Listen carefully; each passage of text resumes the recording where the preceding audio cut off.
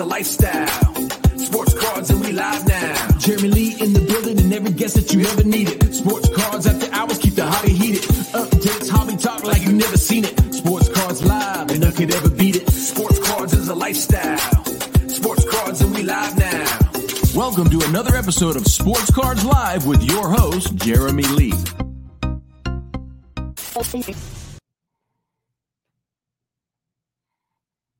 All right, everybody. Welcome to episode number 213 of Sports Cards Live this Saturday night, January the 20th, 2024.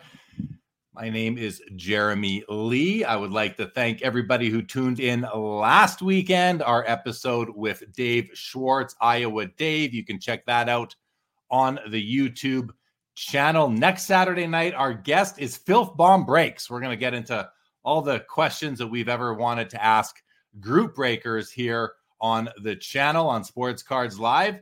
Tomorrow night, we have the PWCC Hockey Auction Ending Watch Party, as usual, with Josh Madigan of the Hockey Cards Gong Show. And then on Monday, Michael Hathaway joins me for another episode of MC Mondays Live. Be sure to join us both nights for a couple of fun evenings. All right, guys, please join close to 500,000 people who have downloaded the Center Stage app across both iOS and Android for quick and accurate comps to price your cards.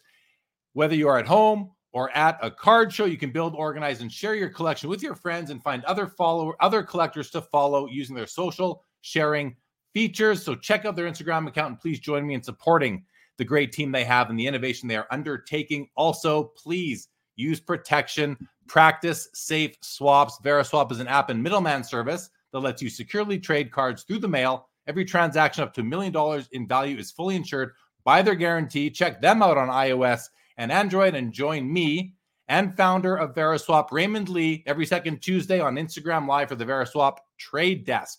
That's a fun little 10 to 15 minute live we do there. I want to shout out hobbynewsdaily.com. Check out that website for great hobby content. It's a collaboration of several content creators and writers, and also shout out to Leighton Sheldon, Just Collect. He'll be joining us for the Vintage Spotlight a little bit later tonight. Also, you can now buy and sell tag graded cards on ComC. Tag's new Tag X grading service is a game changer, and Pokemon, Lorcana, and other rounded corner TCGs are now eligible for grading. Visit taggrading.com if you value transparency and consistency in your card grading. I want to thank all partners, sponsors, and of course, our loyal viewers and listeners for your ongoing support. If you are not yet subscribed to the channel or the podcast, please take a moment and do so. As always, your comments and your questions are in play, so let's get to it. Tonight's guest started in the hobby in the early 90s when his dad bought him packs of 92-93 Pro Set hockey cards on his way home from work. He left the hobby in the late 90s, came back in late 2020 after hearing a lot of people say, have you seen what's happening with sports cards on podcasts and then some? He started his YouTube channel in October 2022. His favorite players of all time are Mario Lemieux, Joel Embiid, and his favorite teams of all time are the Pittsburgh Penguins and the Philadelphia 76ers. He's originally from Hong Kong, grew up in Edmonton, Alberta, currently hailing from Toronto, Ontario. Let's bring him out. Simon Chan, welcome to the show, but 1 second. Simon, are you there? I'm here. Thanks for having me on, Jeremy. It's going to be a great time. Great chat. Good to have you, Simon. Really good to have you. I have to say, I am experiencing this weird technical issue here with the studio where I'm not seeing anything again. All I see is a blank screen in front of me. So I'm going to ask you to give me one moment here while I just refresh the screen. I'm going to go out and come back in. So, Simon, say hello to people. I'll be right back, and hopefully this is rectified. All right, sounds good. So, I'll be right back. Sounds good. So, thanks to everybody for joining. I see there's Linda here, Barry, 90s card collector, Mike, 86 collectibles, Jacob, Perk, and Eddie, who I met at the National. All right. You held it down good. I am back. I can see now. Welcome back to the show, Simon. Again, good to have you. What were you just saying when I was away for a minute there? I literally read off the names of everybody in the chat, including one person who I met at the National in Chicago 6 months ago. Okay, well, good. Thank you for doing that. So Simon has said hello to all of you guys already. Welcome everybody to the show. Simon, let's learn a bit about you. I titled this show an MBA's thoughts on sports card hobby issues. Tell us a little bit about yourself and your education, your professional background to set the context for how you approach some of these issues that we're going to talk about. Yeah, for sure. So I have a master's in economics. I have an MBA. And then after I graduated, I started working for a major corporation, let's say, where I did business analysis. And so these things, economics, business, and data analysis are the three pillars, I would say, of the channel, of my channel. And I created the channel, like I said, like you said, 2020, because in my professional life, I moved away from those three things. I was doing something else for a better opportunity, but I kind of missed it. And I knew that at some point I might need to go back to that part of my life. And if I didn't keep on thinking about things from like a data analysis perspective, telling stories with data, it's going to be a muscle that I lose. And so that's why I created the channel, to do something, create content, but also just being able to make sure that I'm able to tell good stories, be able to tell stories with data. And then sports cards are fun, so let's do something fun with that information and stuff. Right. Okay. Yeah, good. Now tell us a little bit about your collecting history. I kind of went through it there in the intro, but a bit about, what are you collecting nowadays? What gets your hobby juices flowing? Yeah, so when I grew up in the 90s, I'm from Edmonton, so you have to love hockey. It's kind of a prerequisite for living there, right? So so I collected hockey cards all through the 90s. Then more recently, I've become a basketball guy. We can get into why that happened. And so now I basically collect a modern, not quite ultra modern, because the pop counts are out of control, and I don't really believe in them being sustainable long term in terms of pricing. But mostly I focus on Joel Embiid and some of the other GOATs from like previous years. So I've got like a Kobe Bryant card, I got a Tim Duncan card, I bought a Nikola Jokic card recently, so that's where I'm focused on.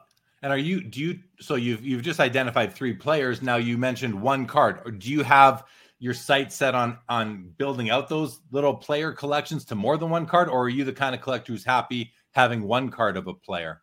So there is one set that I wanted to build out. It's 2007 Topps Chrome Basketball. So I have the Kobe in an X Factor, which is numbered out of 50.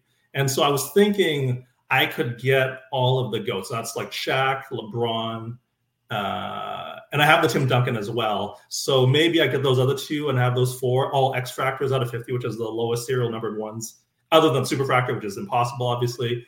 And then I have like a little, a GOAT X Factor collection from 2007 Topps Chrome, which to me has the best photography in terms of basketball anyways, of all time. Like the pictures, the action shots are incredible, and I think they're beautiful looking cards. That's a great reason to collect something, is because of the photography. I don't know how many people have come on here and said, I collect this because of the beautiful photography. Probably less than, one person for each finger on one hand. So kudos to you for that. And it's a great way. I mean, we do want to look at these things and enjoy them. So good. And X Fractors are among my favorite. X Fractors, Atomic Refractors. I love those cards across all sports that have had them and all years. I think they're always beautiful. All right, well, let's get into some topics here. First one I want to touch on is dealers and flippers. And just for the audience sake, Simon 466 Cards on YouTube. Check out his YouTube channel. How often do you put out videos?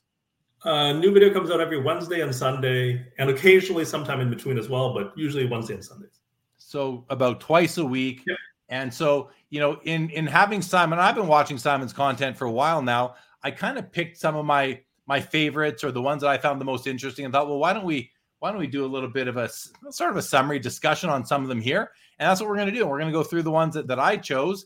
And the first one, dealers versus flippers. You've done a video on that, and I'm going to start with how I see it, and then I'm going to turn the mic over to you. But I feel like dealers and flippers are almost the same thing. It depends how you define it, but how do I define it? I define a dealer as a more, I would say, almost professional person who buys and sells cards either for a living or as a side hustle. And the dealer is a bit more professional. Maybe they also have a card shop, or maybe they do the whole card show circuit and they set up a table and therefore they have some overhead. Whereas flippers, when I think of that word, I think of somebody who maybe is less professional about it. Now, not with less integrity, although that will be the case in some cases, but less professional in that they may not have a card shop like an LCS, a bricks and mortar. So they may not have overhead that way, paying rent, and they may not set up a table at the card shows on the circuit, but they're working the room, buying and selling, working social media. And so maybe to me, a flipper is somebody who is like a dealer, but without the overhead. And I want to say that there will be flippers who have higher integrity than some dealers, right? That it's not, to me, the word flipper doesn't have negative connotation, even though I think to the greater hobby and some of the narrative, it does have a negative connotation. So with that being my thoughts, I'm going to pass it over to you, what you think of this and how you look at it. Yeah, I think you addressed my thoughts as well. They're very close to it. Flippers have this negative connotation to them, where whenever you say flipper in the hobby, it's like, oh, the flippers are here to, do their thing. Whereas when you hear dealer, most people are pretty neutral about them, right? But at the end of the day, they do the same thing. You buy, whether you're a flipper or a dealer, you buy at whatever, 70, 75, 80, 65% comps, and then you sell them closer to 100% comps. And it's just how you do it, right? Dealers are more, they have their shows, they have tables, whereas flippers do it more online and they do it more over the internet. But at the end of the day, they do the same function. You buy cards cheap and you sell cards closer to comps. And that's why I'm confused why flippers have this negative connotation to it, because they serve the same function in the hobby. They provide liquidity to people, and they get cards to people that want to buy them. So it doesn't make much sense to me that there's this weird connotation to flippers and not dealers.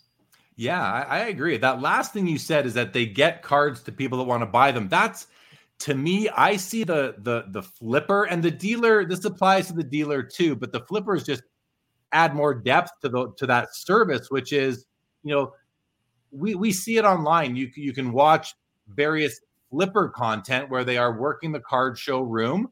They're grabbing cards in Dallas, and then they're going to be in Atlanta, and they're going to move them to Atlanta, and then they're going to move them to Burbank, and then they're going to go to the Expo in Toronto, and then they're going to go to the Chicago Spectacular, then they're going to go to Strongsville, right? Like, I mean, yeah. Me, dealers and flippers, I think a lot of flippers will eventually become dealers, right? It's not some will, but to me, they are an integral part of the overall ecosystem of the hobby, in that they are helping move cards from one market to another. And personally, I like that, because I've seen flippers come to my booth in Toronto. And I mean, it's like, oh, hey, I know you. I've seen you at the Del Mar show, the Burbank show, the National, all these shows.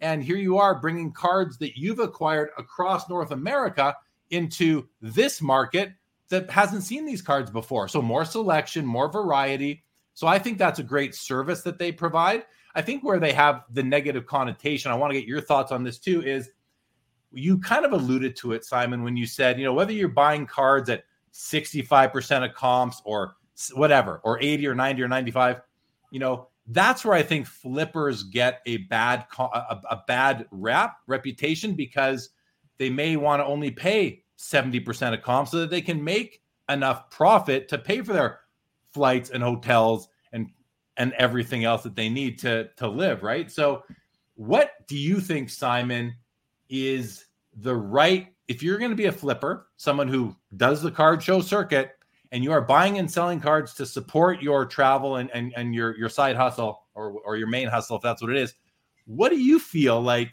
is a fair rate to pay the dealers? And what do you think the dealers at the shows, or collectors for that matter, should be comfortable selling to flippers for on a percent of comp basis? That's an interesting question. I would say, depending on the card, right? Because if it's 5-figure card, you could probably play closer to comps because that differential on 15-20% is going to be a massive number anyways. Whereas if it's a $100 or $150 card, even a $50 card, you're going to have a much wider margin there, right? So, I don't know. I would say for this one, maybe 20-25% or 75 to 80% is fine, but even dealers will have to pay that because they have to pay for the tables, right? They have to pay for all those overhead costs. And I feel like the margin should be roughly the same for the both of them. So 75, 80. Now, obviously, we know these flippers and these dealers, they're, as part of their negotiation, right? They're going to start you super low, right? Through whatever, and then they'll work their way up. But that's just kind of the nature of the game, right? So, there's a couple things. They're providing liquidity. Now, this is dealers, anyone who's buying cards to resell. So flippers, to use just a convenient term, they're providing liquidity to people who want to get out of cards and then have that cash to go buy cards they want more, or enter more breaks, or bust more product, or whatever it is they want to do. Take money out of the hobby, whatever they want to do. These guys are providing that liquidity. And here's another thing I think about as someone who has set up at card shows as a dealer. Like a lot of times I'll have cards in my showcase that I paid, maybe I bought a big collection for tens of thousands of dollars, and maybe I ended up paying 40 to 60% of comp because I outlaid that much cash up front.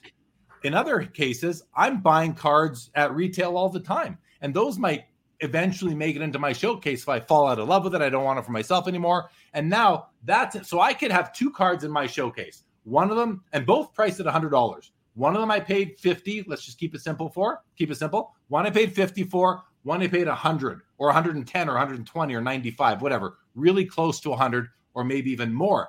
Now a customer is going to come up to my booth and they're going to say, what would you take on this one? And I'm going to say, you know what, I'm firm at $100. I'm just not prepared to lock in a loss yet. I think it has potential. And then they'll say, what do you want on that one? And remember, they're both priced at $100. And I'll say, well, I could do $80 on that one. And they're going to say, well, why can't you take $80 on that one? Well, these cards have different stories.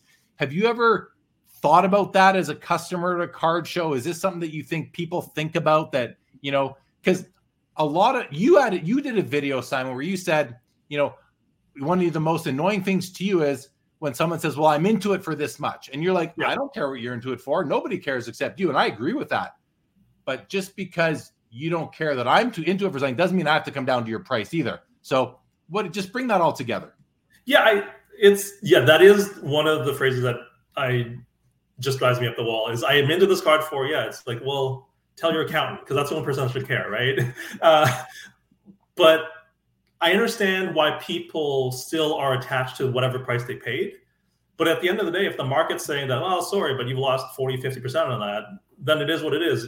If you're not willing to come down to it, to what regional market price is, then that's on you. That's not on me. And we can go about our way. Now, having said that, you can acknowledge that, yes, I'm sorry for your loss. It's almost like you have to grieve it. But look at my phone. It's like 8 of these have sold in the last 5 months, and it's been at this new price of $100, and I'm sorry you paid $150 for it. So I think they are all kind of tied, right? And it is interesting at some shows where the dealers have this stuff way overpriced, and you'll hear these stories about how you talk to them, they're like, oh, I'm into this card for whatever. And it's like, well, okay, then you're just going to take that to your grave or something. Like there's nothing you can really do about it. And just move on and hope they can find that card online or at the show or on social media. Someone else is selling that card and get it for a rate that's closer to market, or save a search on eBay so that when it pops up, you can bid on it, whatever you feel. And if you get outbid, you get outbid. If not, congratulations. You got the card you want at the price. Yeah, and another strategy as a buyer is, get that dealer's contact information, because a lot of times a dealer will have a card that they know is priced more than recent comps, but they're just not willing yet to get to move off that card. They might want to wait a bit. So if you keep in touch with them until they have kind of gotten over the emotional scars of losing money on the card. Yeah. If they haven't learned that lesson quite enough, that you can't win them all. You're going to lose money on cards sometimes as a dealer or flipper. If you keep in touch with that person, I think that eventually they may soften and be willing to move and just salvage what they can, take the money, go buy something else, and just lock in that loss. Maybe at the end of the year when they're preparing for tax time is a good time to do that. Okay, let's go to some comments here. The professor, welcome, says, is the growth of repacking the growth of flippers? I think there is a correlation there, because it seems like a lot of hobbyists are feeding the repack culture now because those people need to buy cards. So that's been going on. That's been going on for 15 years now, but not at the scale it is today. Foul Fireball says, I have a job and work for my collection. I don't need to flip. I'm not a dolphin. That would be the title for today's episode. Comment of the night so far right there. Foul Fireball. Perk says, I think the negative connotation comes from the idea of a flipper being a shark, swimming the waters, snatching up singles, and then getting the highest profit possible. That's capitalism as well. But the thing, as long as you are fair, if you are misleading your seller and saying, well, these cards are worth $5,000 when really they're worth 10, and you're offering 3 on 5, but really you're getting 3 on 10, that is misleading. That is low integrity. I think we'd have an issue with that. That's where you're being a shark, right? So agreed. Bobby Baseball says anticipated margins are on a scale depending on price of items and the sense for demand. Yeah, I agree with that 100%. It's what you were saying, Simon, right? Yeah, we see that with consignment sellers now too. They charge you a higher rate for the lower it sells because they need to make money to cover their resources, their labor and everything. But as the price goes up, they can take less because it means more absolute dollars. Makes sense. Perk here says, where a dealer more often than not is buying larger number of cards and generally just making enough of a profit to justify the work being put in. Well, I don't know if that's it. If we could say that generally, I think dealers will behave like flippers at times too when they have the opportunity to buy whatever at a great deal. Matthew, welcome to the show. 1956 Tops guy. Laura had a flipper lunchbox. Does that qualify? Sure does. And vintage card collector says so many dealers don't understand the sunk cost fallacy. Simon, you woke Simon up with that vintage. Speak to that, Simon. Oh yeah, the sunk cost fallacy is I think I made a video about it, but yeah, basically you're so consumed with how much you paid for something that you're not willing to cut your losses, even though that might be the best moves. Sure, you bought this card for $500, now it's worth $300. But you could better use that $300 to do something else because that $300 card might become a $200 card and a $100 card. And because you still think that there's some chance of getting back to 500, you're not willing to move that money to something else that has a better upside. So, or something that'll just make you happier. Maybe whatever it is, right? So I think the sunk cost fallacy is definitely at play a lot in the hobby, especially as prices have gone down in the last couple of years. And I think part of the reason why it's at play a lot is because this hobby and the widgets that we collect within it, they have emotional and nostalgic value, which is partially why it's harder to get off a card. If you really like the card, if it's just inventory to you, then who cares? Move it, get cash, right? Liquidate, get the cash, reinvest, and figure out a better strategy moving forward. But if you have any emotional or nostalgic value associated to it, it's going to be harder to get off of a card that you feel you might lose money on. Cardboard Profit in the chat says, great discussion. I try to preach nobody cares what you paid to anybody who will listen. Being scared to ever lose on anything is what holds a lot of people back from making better moves. Yeah, and T-Dot says, Jeremy, what is your relative hold collection relative to say? I don't know what you're asking, T-Dot. Hold collection relative to sale. I don't understand the question, T-Dot. Try to reword it for me. Please dumb it down if you can. Okay, Simon, let's move on. Leighton will be joining us for the Vintage Spotlight in about 5 or 6 minutes, so I wouldn't mind getting through one more topic if we can.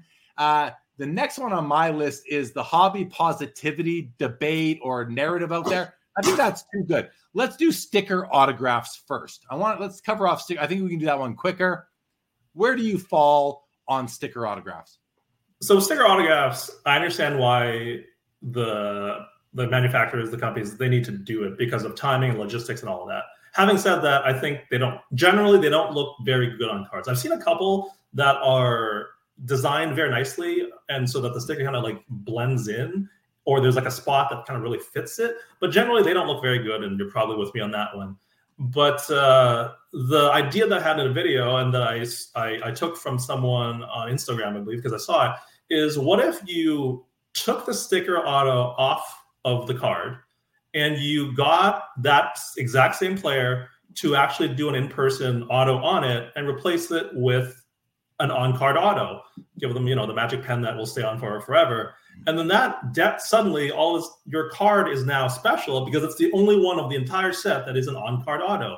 And I think that was a really fun and interesting idea. I never thought about that before, but as these athletes, especially the ones that are retired, are doing a lot more in-person signings, I think it's a fun idea. It makes your card unique to to every other card that was in the print run. And it's a fun idea for people to do, right? Well, let me think this through for a second. So I pull a sticker auto out of a pack. I peel the sticker off the card, assuming I do no damage with my fingernail, or I don't even know how I would go about doing that. I'd be more scared to take a sticker auto off a card than I am to smash into a slab to break a slab. I'd feel less confident with peeling off a sticker.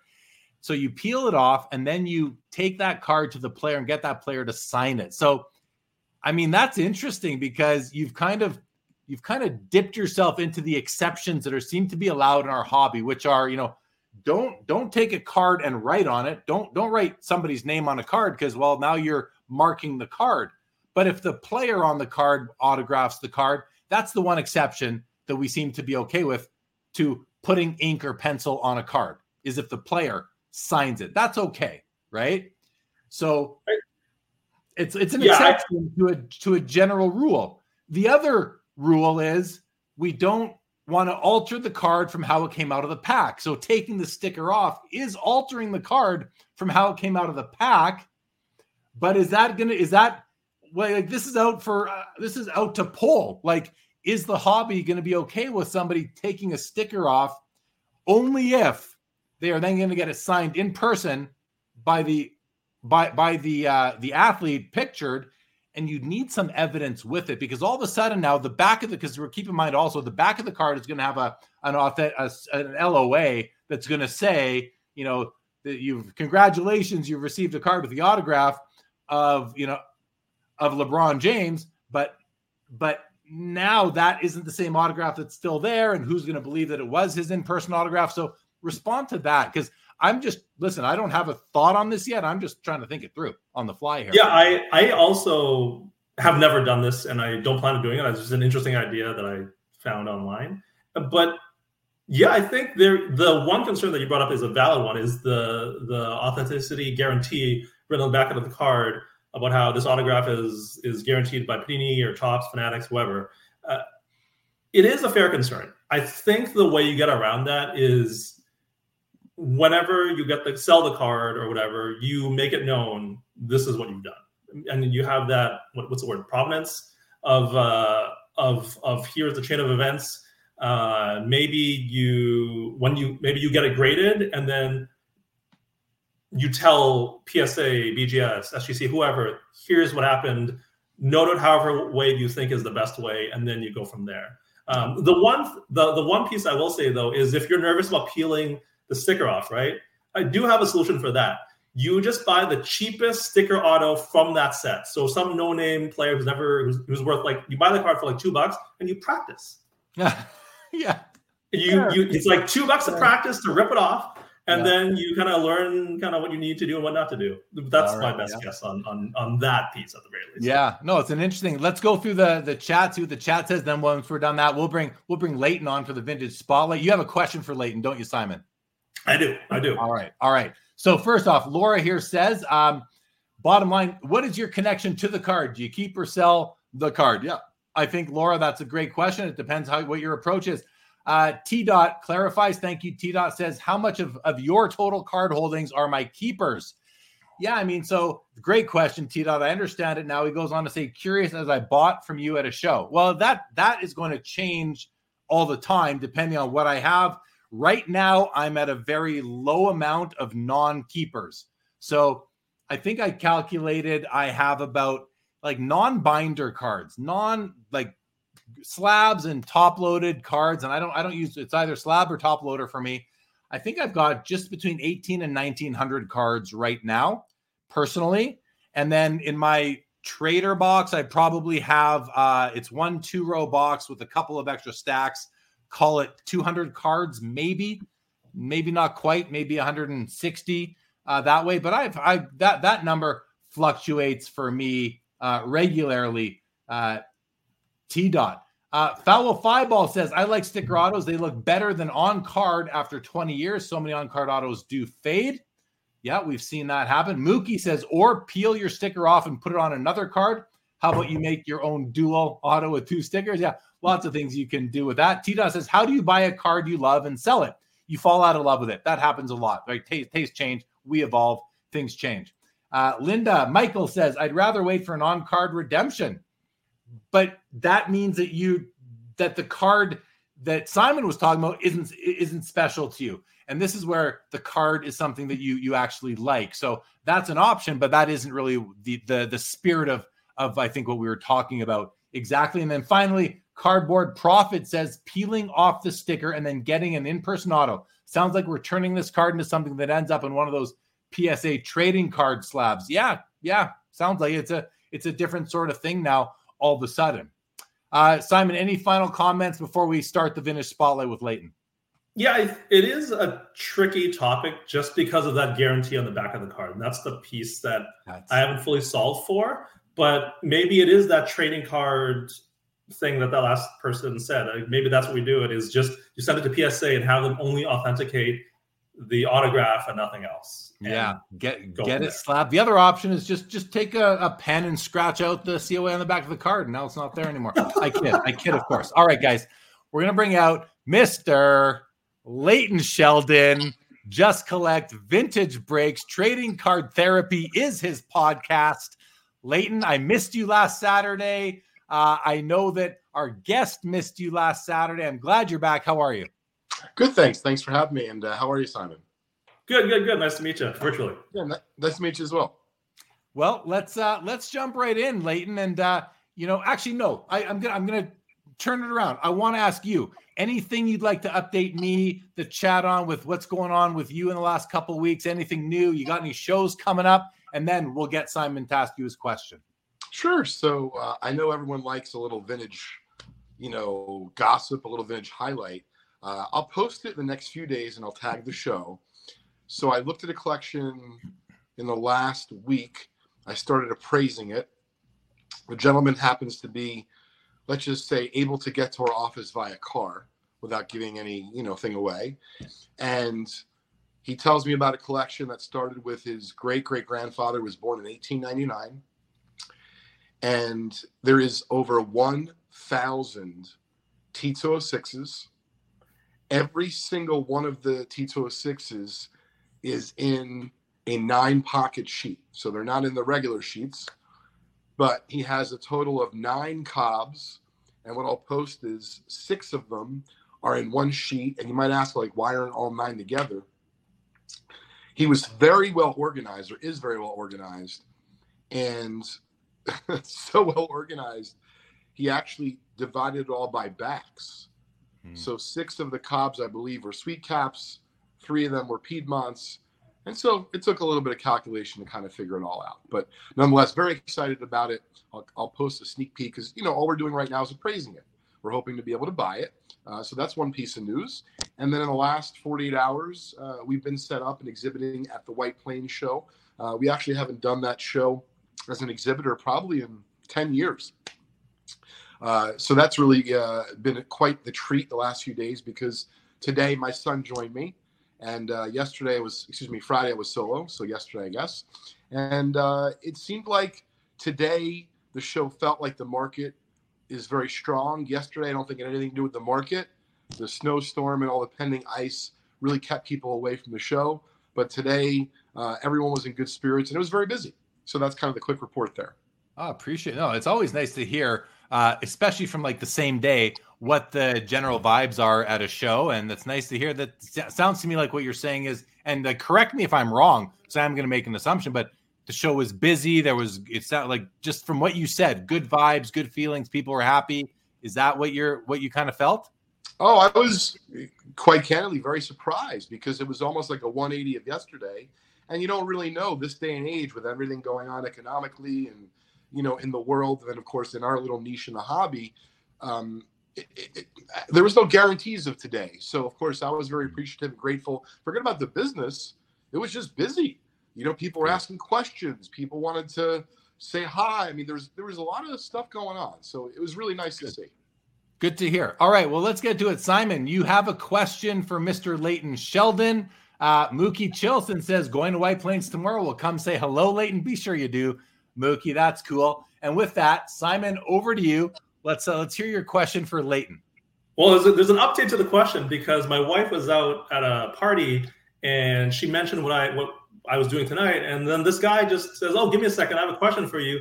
Whips out an OPC Gretzky rookie card. It's like, is this worth anything? And now I have pictures of it and I have to explain what grading is and all this kind of stuff. Anyways, so you hear a lot of these stories about people digging cards out from, cellars, attics, basements, closets, storage facilities, whatever.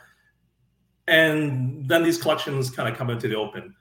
Do you think there is a collection out there that has been undiscovered? It's in some grandfather's closet that has not been discovered. It's waiting to be discovered, and it has a bunch of high-grade, basically grails that will, maybe it's like a 52 Mano and like a 9 or whatever, or a Ruth or a Jackie Robinson or Honus or whatever.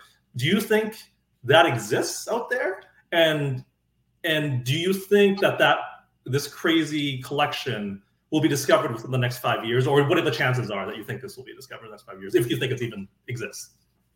Well, it's a great question, Simon.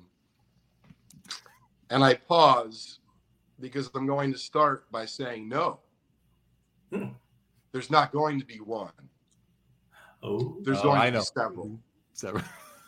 Yeah, there's no question in my mind. And, there's a few reasons, at least, that I feel that's the case. And I think that it really just comes down to the prices that people, when I say people, outside of the hobby, right, outside of our niche, they're hearing about some wild things that are happening. And there are not only a lot of folks who live in our country, in the United States right now, but there's still a lot of stuff in Canada. There's some interesting things in Mexico. And so as people have both lived here and now they might live abroad, between what's been put in safety deposit boxes or forgotten about, i.e. this, I don't know if anyone on the show today has heard about, but I saw Derek and Jason from Heritage, and I kind of got a little bit more of the details of the great wax find that they had. They had me drooling. I thought I needed a medic at the show. There's a lot of things out there, I believe, that are going to still be discovered. I don't know, Simon, if I can definitively say, will there be a high grade 52 tops mantle and a 9? I think there might be, because that card was kind of found in quantities, and I don't know if anyone can figure out if they've all been discovered or rediscovered from the Rosen find. But putting that aside for a minute, it's really hard to say if something will be discovered in high grade, because of course those chances are even more difficult. But then you had things like the Black Swan find. But like I said, and I didn't know exactly what you're going to ask today, Simon, but literally in the last 7 or 8 days, just a very anonymous, under the radar person representing his family. And by the way, that's not all the cards in the collection. There's about 1,200 T206s. There's a few hundred T205s and a few hundred T207s. And they made a lot of those cards back then. And when you fast forward by decade, there was more awareness. And then, of course, there's just random freak chance of maybe someone ran a 5 a dime. They closed things down with X amount in inventory, wasn't worth enough at the time to sell. So they just put it away to be rediscovered a generation or possibly even 2, later on. It's very cool. It's very cool. These stories I find very interesting, of discovering collections that have not literally seen the light of day for 40, 50, 60 years. It's always cool. It does feel like, though, and maybe I'm alone in this, but every time we hear about it, like the Black Swamp find, Leighton, or a big significant find from an attic when a house is being demoed or whatever it is, grandpa dies and the kids go to up in the attic and clear it out, and there's her father's collect, whatever it is. the feeling I get is that, this is the last one. And maybe it's just like, how many more of these can there really be? But like you said, Leighton, there's not going to be one more. There's going to be several more of these over the years, even though sometimes I feel like this has to be the last one. And I wonder if I might be alone in that. I don't know, but I get a kick out of it that it sometimes does. I do think that way. But I think, when I put on my logic hat, I think that with the size of the U.S. and the Northeast, and like you said, Leighton, you can go into Canada, especially the Ontario and Quebec regions, Mexico. There's bound to be more. Like we just heard about that 51 Bowman wax pack that was found inside a staircase. I mean, it's not a humongous multi-item find, but that's a valuable piece of hobby history right there. Absolutely. Now, I don't want to get too philosophical on a late Saturday night here. However, there were some folks, let's say, at the convention, but I think you'll see where I'm going with this. In general, people always come up to me or others that are in this space, or even if you're not in it full time. Man, how do you find stuff? It seems like it's always raining cards. And let me tell you, of course, there's a lot of hard work. But in terms of philosophy, if you ever heard the term to manifest something, I really do believe that now. Meaning, like, when I was a little bit younger, Jeremy, I kind of felt the way that you were suggesting just a few minutes ago. I'm like, wow, Heritage just came up with another find. Matt, that's it. Pack the bags. Like, I guess I'm going to be, a fisherman. There's really, no more cards in the sea, so I guess I'll go after some fish. And the point being is that, listen, there was definitely, I think, some turning of the tides with the prices that brought things out, right, from the general public. I believe that wholeheartedly. And I think all the major auction houses would tell you that's factual as well. But, as far as, what the future holds, no one knows. But there's always like someone in your little niche, right, of group of friends or hobbyists that seem to get more stuff than others. Let's just say it's all equal. Maybe they just manifest it by, wishing and praying or doing the card voodoo dance. But if you had one, I'd say start doing it because I'm doing my exactly, Sam. You got it. But, listen, we're trying to have some fun here on the Saturday night, but also, maybe bring some philosophy into the mix. For sure. Well, Michael here says, keep hope alive. 86 Collectibles says, I see a Disney movie in the future about finding these cards. Why not, right? That'd be Clay great. Phillips, good evening to you, Clay. Good to see you here. T-Dot says, secret finds are bittersweet, adds supply, but adds attention as well. Yeah, that's true. And then on Instagram, CRT Sports Cards said, the next 15 years is going to be incredible as collectors of true vintage, as those grandparents start to pass away. And by the way, CRT Sports Cards has a polar bear T206 set, and he will be our guest on the show on March 16th. Chris Torres will be joining us. CRT Sports Cards on Instagram, YouTube, and Twitter X. All right. Leighton, any questions, comments, topics for Simon and myself to wrap up this version of the Vintage Spotlight?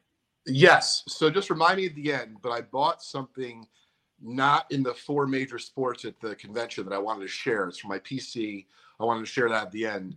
But Simon, I did spend some time on your YouTube channel before hopping on tonight. And the two videos that really stuck out to me were the comps video and then the, hobby positivity video. So whichever one you kind of want to talk about, Jeremy, is good with me. But, I thought they were both interesting. I didn't have enough time to watch them all because you had a bunch. Well, no, that's great. The next, after you leave us tonight, we are going to talk about the hobby positivity video. So why don't we talk about that?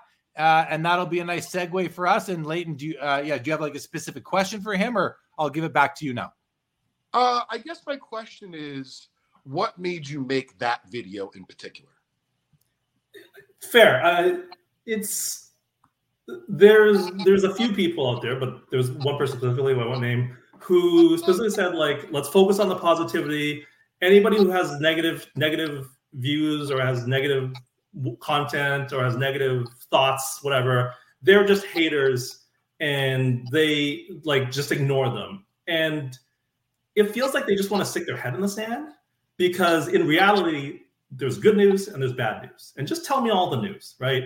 Whether it's good, sometimes there's more good than bad, and sometimes there's more bad than good. But if you're just so focused on, I want to say positive, you're going to miss out on news that's relevant that might not be great to hear, but you probably need to hear. So for example, if someone said, hey, I think card prices are going to come down the next year, a year ago, but you're like, oh, that's negativity, he's a hater, he doesn't understand the hobby, you just stick your head in the sand, you ignore it, and then, well, a year later, here we are, and prices have come down, right? And so you shouldn't want to stick your head in the sand and just ignore stuff you don't want to hear, because then you're just in your own little isolation bubble, right? And then the flip side is also true, where there are people out there who create a lot of negative content, and it's just negativity and negativity and negativity, to the point where it feels like they're almost only looking for that. Like, for example, this Tom Brady thing that's happened this week, where it's like a photoshopped card of him in an Expos jersey. I don't understand the outrage about this clearly photoshopped card, because if you think about this Tom Brady card, it's based on a completely false premise that he played for the Expos. It's supported by a commercial that is completely fake, where he won 6 World Series, and yet we're surprised the card is not real. Like, I don't understand how we got there, right? And it just seems like both sides, too much positivity or negativity. Can't we find a middle ground where we just talk about the good things and the bad things with the hobby, because they both exist? Well, I totally agree with you, Simon. Just to be clear, I'm not a modern guy, but the card is real. Just for those out there that are watching, because we don't want anyone to have any misnomers or misinformation from this show, Simon, right? Fair we enough. don't want to start a nasty hobby trend. And obviously there's some, joking in there. Simon and Jeremy, these are really great points. And certainly, when I watch your video, that's kind of what I was thinking, right? Because I did complete that video. I don't know if there's a right or wrong, but if you wanted to debate it, I certainly would like to, if you're up for that, Jeremy. Debate? You want to debate? Well, debate, what I mean is that in terms of, so for example, what perspective are you going to be talking about this from? So in other words, is it from someone who's just consuming the content? Or for example, the angle that I took, Simon, before I hopped on tonight, I'd really thought about this a lot in the last, several months. What kind of content, for example, is Jeremy going to produce in 2024? Or obviously something that I can control. What kind of content am I going to produce? But I can tell you, I don't really think about the short-term financial impact. In other words, does YouTube give me any shekels, right? Is there any advertising or anything like that? And I'm not knocking those that do that. What I'm saying is I have a two-pronged approach. I really enjoy finding collections. And of course, this is self-serving. If you want to read a lot more about these kinds of finds, you can do so on my website, on my blog at blog.justcollect.com. But that's stuff that, forget about the buying and selling and the money from it. I truly enjoy it. The journey, I just put out a 15-minute video, which of course those in the video space know it takes real time and effort to do that. So to me, Simon, even if we don't sell a single card from the video and we never try to sell cards from the video, I enjoy it. I think based on the response from other people that they enjoy it. And that's only one type of content. And then there's another type of content, which I just did this weekend from the show in White Plains. And the reason I bring it up is because I genuinely and generally believe it was good for the hobby. You and I and Jeremy might realize, of course you do this at a card show. Of course you bring a stack of cards. Of course you bring some cash. Of course you bring some things for trade. But not everyone necessarily knows that. And so this gentleman was like really kind of skittish. And if you saw the video, he literally didn't crack a smile. He just scored a Jordan Fleer, or not rookie. He just scored a Jordan 86 Fleer for me. And he was like a little bit nervous about the whole thing. But I kind of helped him. I'm like, listen, you could take some of your cards. You could knock down the price. I even showed him the numbers. I didn't cut his value in half because I'm a dealer. I said, I'm vintage. I'm going to be able to get the money out. And then all of a sudden, he couldn't take his money out fast enough. So my point is that's really fun content. But you're right, Simon. I agree with you. If there's things that are going to be beneficial to the hobby that they need to know, well, I think the content should be made about that. But I also believe, listen, I don't want to get all, once again, philosophical, but I've started studying Stoicism. And one of the things that Ryan Holiday, who's one of the leaders in the space, talks about is blocking out the noise. And one of his 7 things that he's touting to start, not this year, but every year, is I don't need to know everything going on in the news. And he's talking about the whole entire world. So what I'm saying is I'm not going to tell you how to hobby. You shouldn't tell me how to hobby. And so as far as hobby positivity or negativity, I kind of agree with you, Simon, in the sense of if there was just one place where I could receive neutral facts and neutral information, that's what I want. But understand that if you go outside of this hobby in the political, like, people would think you're out of your mind, because that doesn't really exist. And, there's NPR, there's all this other stuff, but maybe, and this is the quote of the show, we need an NPR for baseball cards. I don't know. So okay, lots there. Appreciate lots there, Leighton. And I love hearing your thoughts. So I think when we talk about hobby positivity, hobby negativity, I think that there's a nuance, and Simon and I discussed this. There's a nuance between negative hobby content and real hobby content. So, let's think of an example. So, counterfeit Michael Jordan 86 Fleers trying to be pawned off at the Dallas show last year, whenever that was. Yeah. That's a negative look on the hobby, but it's reality. It's not an opinion. It's not somebody with sour grapes because they lost money on a card. It's not somebody lashing out of jealousy for people who are doing better than them in the hobby. It's somebody reporting on the dirty area, like the bad stuff that goes on the hobby, counterfeits, trimmed cards, and people trying to pass off trimmed cards as not trimmed, that kind of thing. Scammers, people, group breakers doing things the wrong way, all these different things that go on. That to me is what I think Simon and you, Leighton, are saying. We need to know about these things. We need to know when there are bad actors and what they are doing that is bad, so that you can alter your behaviors to make sure you're not going to become victim. I think that's what, and there's a lot of people out there that are sharing on their platforms these bad actors so that everybody can avoid them. That to me is kind of like that. That's not hobby negativity to me. That is hobby reality. That is the landscape that we are in. When I think of hobby negativity, rather I think about when I see a YouTube thumbnail that says sports cards are crashing or the hobby is dead. These sorts of things that are clearly not, no, I won't say sports card prices, like it's clearly not true that the hobby is dead or that the hobby is crashing. Yes, values have come down a lot from 2021. We know that. But the hobby isn't dead. There's more people in it now than there have been for a long time. So when I am critical of hobby negativity, it isn't that type of negativity that is sharing real news, like the real stories going on and trying to caution people what to avoid in the hobby. I think that is fair, and we need to know that. And there are lots of content creators out there that are producing that. So to me, there's a nuance between hobby negativity and hobby reality. The Brady card that you both talked about, like who cares?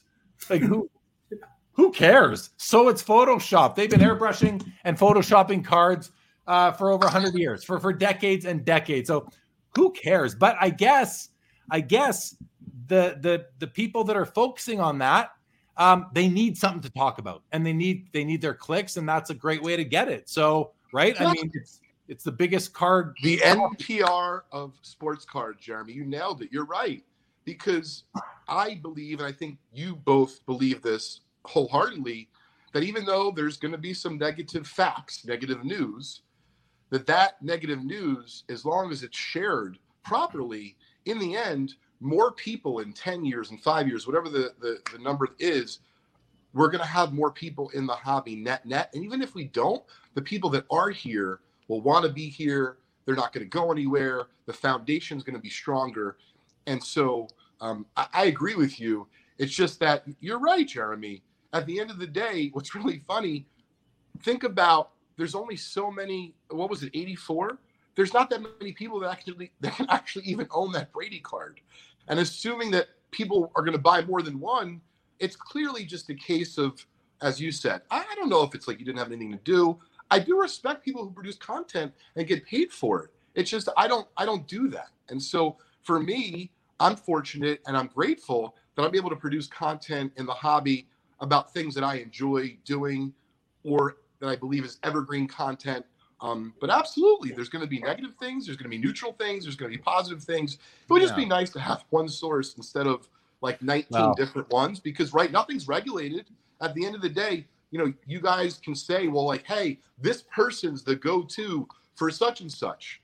But let's be clear. A lot of folks who are in that, position of power or prestige, they've made a mistake. And in some cases, it's been public. So I agree. I think, information is key, but we have to figure out how valuable the information is. Well, you're right. There's no certification here. Anybody can, with a mic and a camera, can go out there and be a self-proclaimed expert or not. You can just go there and talk hobby if you want.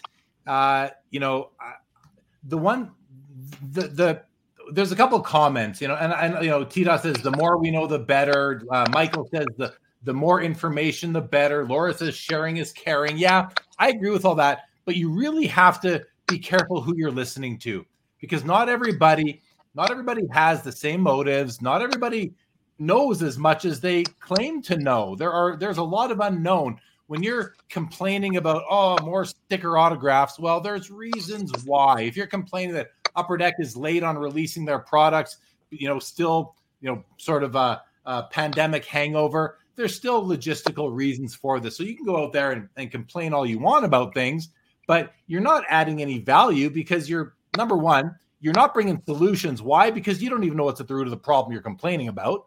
So to me, that's kind of hobby negativity. If you just want to report that, this is what's going on, PSA is now 7 months behind on grading. Like, I'm talking about back in the pandemic. That's one thing, but don't come with a solution like, well, all they need to do is hire more graders, or all they need to do is add another shift and run 24 hours around the clock. I mean, that might not be legal. That might not be possible. That might not be, et cetera, et cetera. So yeah, you need to really vet the people that you are consuming content from. If you are taking that kind of mindset that the more information, the better, sure. But I'll caveat that by saying, or amend it by saying, the more quality and accurate information and informed information, the better, if I may. So that's the new tagline for NPR hobby, right there. Which one? The one you just said. The more quality and the quality content one. Yeah. All right.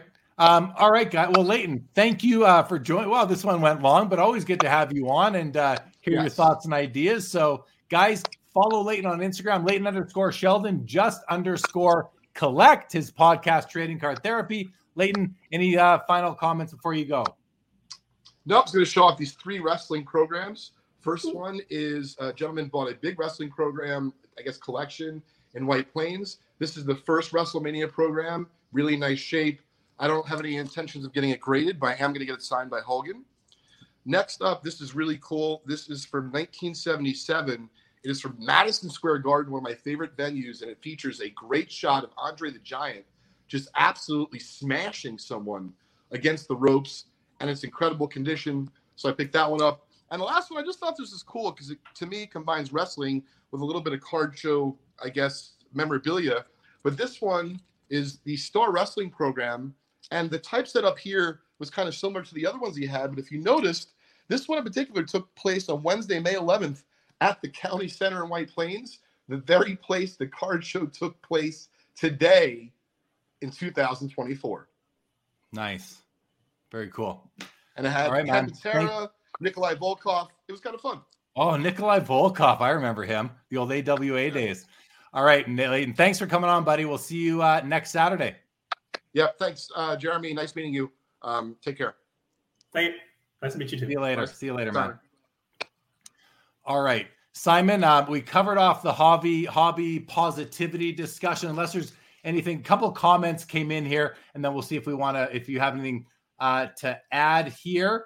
Mookie says you need to be able to find the signal through the noise. True. It's very difficult when anyone on the planet can create content, but this is the world we live in. Very, very true. Perk says, I'm all for some good counterpoint, but I will never understand the people who can spend an inordinate amount of time posting negative responses to anything and everything. it's a hobby for some people, Perk. So I get it. It's not how I do it, but that's their position in life or a position in the hobby. Orlando, good to see you. Collector's Dream. AIH Sports says, can't we say the same from you? You are sponsored by every company out there, Jeremy. Well, I mean, AIH, I understand where you're coming from. I do have several sponsors. I've got Center Stage App. I've got Veriswap, Just Collect, and then I do work for some auction companies. So, but to say I am sponsored by every company out there, well, that's conjecture. That's certainly that's false. That's inaccurate. I go as far as saying that's a lie. But what I encourage everybody to do who is in my shoes, which is you have a long-standing portfolio of content going on 4 years here, and you need to be very transparent about your sponsors, your partnerships, your relationships. I'm 100% transparent on all of mine. There, you can find it anywhere you find my content. So I'm not hiding anything, and I do my best. I'm not perfect, but I do my best to be transparent and authentic with my thoughts and opinions on things. So, I mean, take that for what it is. And if you don't like, sorry, one sec, Simon. If you don't trust me, just don't watch and listen to me. It's really that simple. But Simon, what did you want to say? Oh, it's funny because you said the exact same thing that I want to say. I was saying, well, yes, Jeremy has sponsors, like, he needs to pay the bills, but it's very clear at the bottom of his description. He lists all of them. That's fine. It's completely transparent. I don't have an issue with that if you're very clear of who is paying you and who's sponsoring you. It's the ones, like you said, where we're not privy to these sponsorships. I think that where you think you're able to trust someone as being objective and neutral, when in fact they're not. I think that's where things get a little bit dicey. Yeah, no, fair enough. Okay, let me just go back here. So Orlando says I stay positive. AIH says, so it's an incentive for you to be quote and quote be. I don't understand what that means. That's language I don't understand. AIH, when you're using the word quote. Sorry, I don't understand that. He says you were sponsored by PWCC. Not sponsored. I've never been sponsored by PWCC. They are a client of mine, and I do live auction cards. It's like a marketing service that I provide for PWCC and several other auction companies in the space. I don't consider them to be a sponsor. They have nothing to do with tonight's show, Sports Cards Live. I have dedicated branded content that I do for them as a client, just like their bank does, their accounting company, their landlord, anyone else, their printing company, whoever supplies them with office supplies. I am a service provider for PWCC. Okay. Triple V says live positivity. It's too short to I think you mean love. It's too short to delve into and hate on negative. Filter what makes sense to you. Exactly. Watch what resonates with you. Consume what resonates with you. Positive, negative. It's entertainment half the time. Enjoy it. Enjoy the entertainment, but try to use some critical thinking to, filter, like, okay, that was funny. That was entertainment. I'm not going to take it too seriously, but out of that 8-minute video or that 60-minute video, there were a couple of nuggets of really good stuff in that video. I'm going to add that to my knowledge base of the hobby, right? I think that's a great approach. What do you think, Simon? I think that's right. For example, just going back to like the Brady card, I had no idea that content was made because I focus on the type of content creators that appeal to me and that gives me the type of information that I wanted. It was just when a couple of people said like, oh, can you believe this is actually happening? We're like, it is? Who actually thought this? And so I also filter my content to the level, the quality, the tone that appeals to me. And if it doesn't, then I just do delete. And please, YouTube, don't give me any more of that. Please, algorithm, work with me. My favorite name in the chat, Far From Pukin, says, collect what you want and don't listen to the haters or people just in it for the money. It's a hobby to a lot of collectors. Yeah, and that's great. I mean, that's the beautiful thing, right? Is that it's for a lot of us who, if you've been in this thing it doesn't matter how long. You've been in it for 2 weeks, it can be your hobby. You've been in it like me for 44 years this year. Like, this is my life. Like, this hobby is like, it's literally my lifestyle, as the song says at the beginning of the show. And I've said it before, I sleep very well at night, knowing that I'm as authentic as I can be in my content. My collection is always being constantly curated. I just love it. I love the cards. I love the community, the content, creating it, all of it. The Hobby with Cage says to AIH, love you, but being sponsored by a company doesn't make you guilty of the transgressions of that company. I was sponsored by PWCC for a while too. Doesn't mean I ever trimmed a card or shield. The transitive property doesn't really apply. Like, for example, if I have somebody on my show who goes off and does something bad, does that make me guilty by association? Well, if it does, then Barbara Walters is a gangster and a terrorist and a spy, because she interviewed all those people. But I don't think that anyone thinks that Barbara Walters was that kind of person. So yeah, I agree with Cage here. It doesn't make you guilty of the transgressions of that company. However, I do think still that you need to consider who you are aligning with, and if you are okay with it, that's fine. If someone out there isn't, that's fine too. You can proceed how and in what manner makes most sense to you. All right, Dan. Hey, no worries that you're late, buddy. And I know the Green Bay San Francisco game is going on right now as well. I've been checking in on the score here as we've been going, and I see now that it is 21-17 Green Bay, 3:38 left in the fourth. All right. Seeking the truth never gets old. Introducing June's Journey, the free-to-play mobile game that will immerse you in a thrilling murder mystery. Join June Parker as she uncovers hidden objects and clues to solve her sister's death in a beautifully illustrated world set in the Roaring '20s. With new chapters added every week, the excitement never ends.